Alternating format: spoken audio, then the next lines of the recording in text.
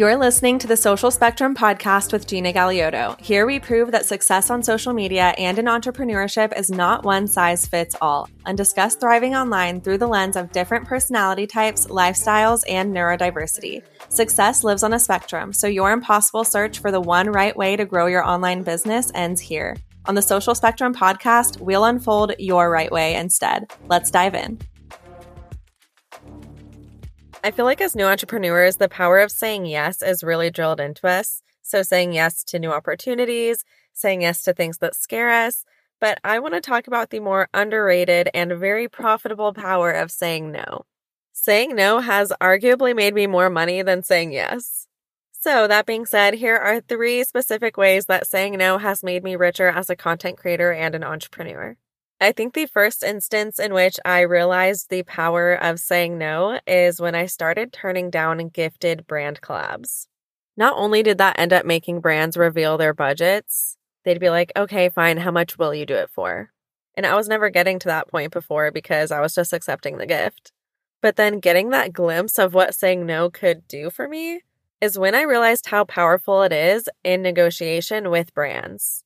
Because even once I moved on from gifted deals and I was consistently getting paid, how do you think I went from $150 deals to $10,000 plus deals? I started turning down the $150 deals. And then I started turning down the $500 deals, etc., etc. If they did not align with what I knew I was worth and what the brand was asking from me, I turned it down. And only then, again, did the brand start saying, okay, we can actually do it for this much. Were there brands that said, okay, sorry, we'll have to contact you when we have a larger budget? Yes, I did miss out on those lower income opportunity deals in the name of boundaries.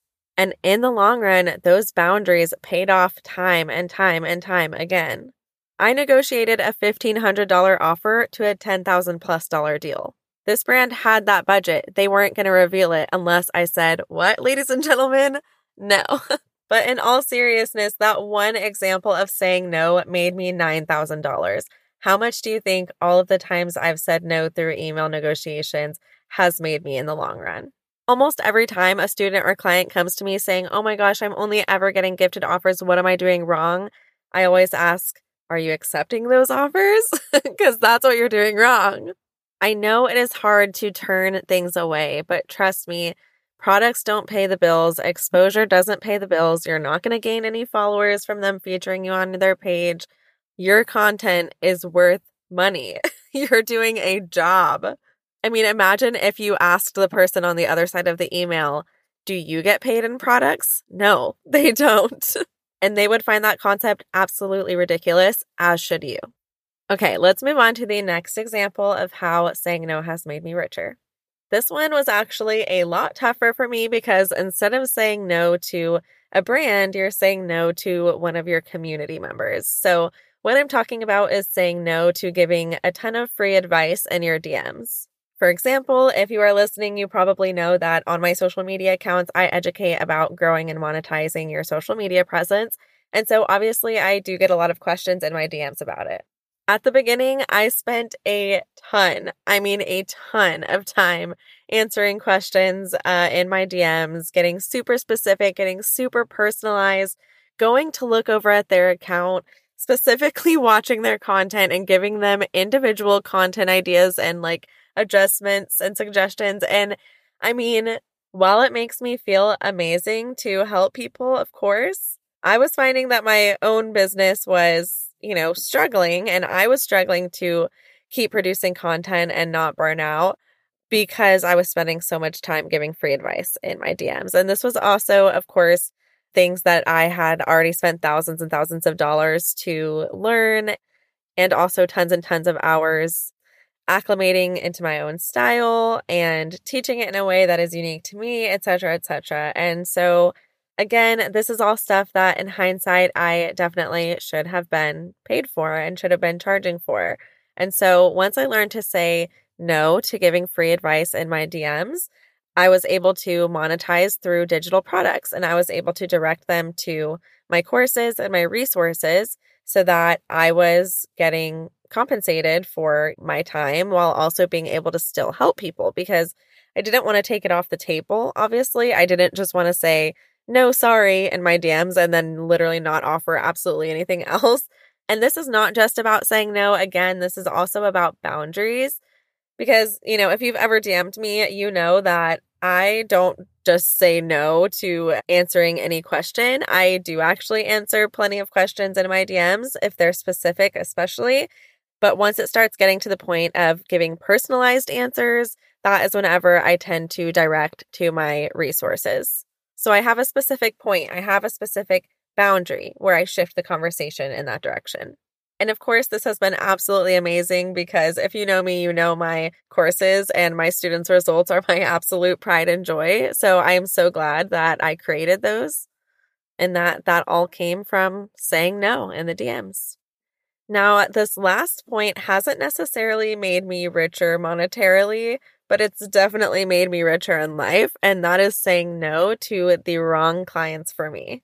So for me, this applies to both brands and UGC clients, and it also applies to any clients that I may work with one-on-one.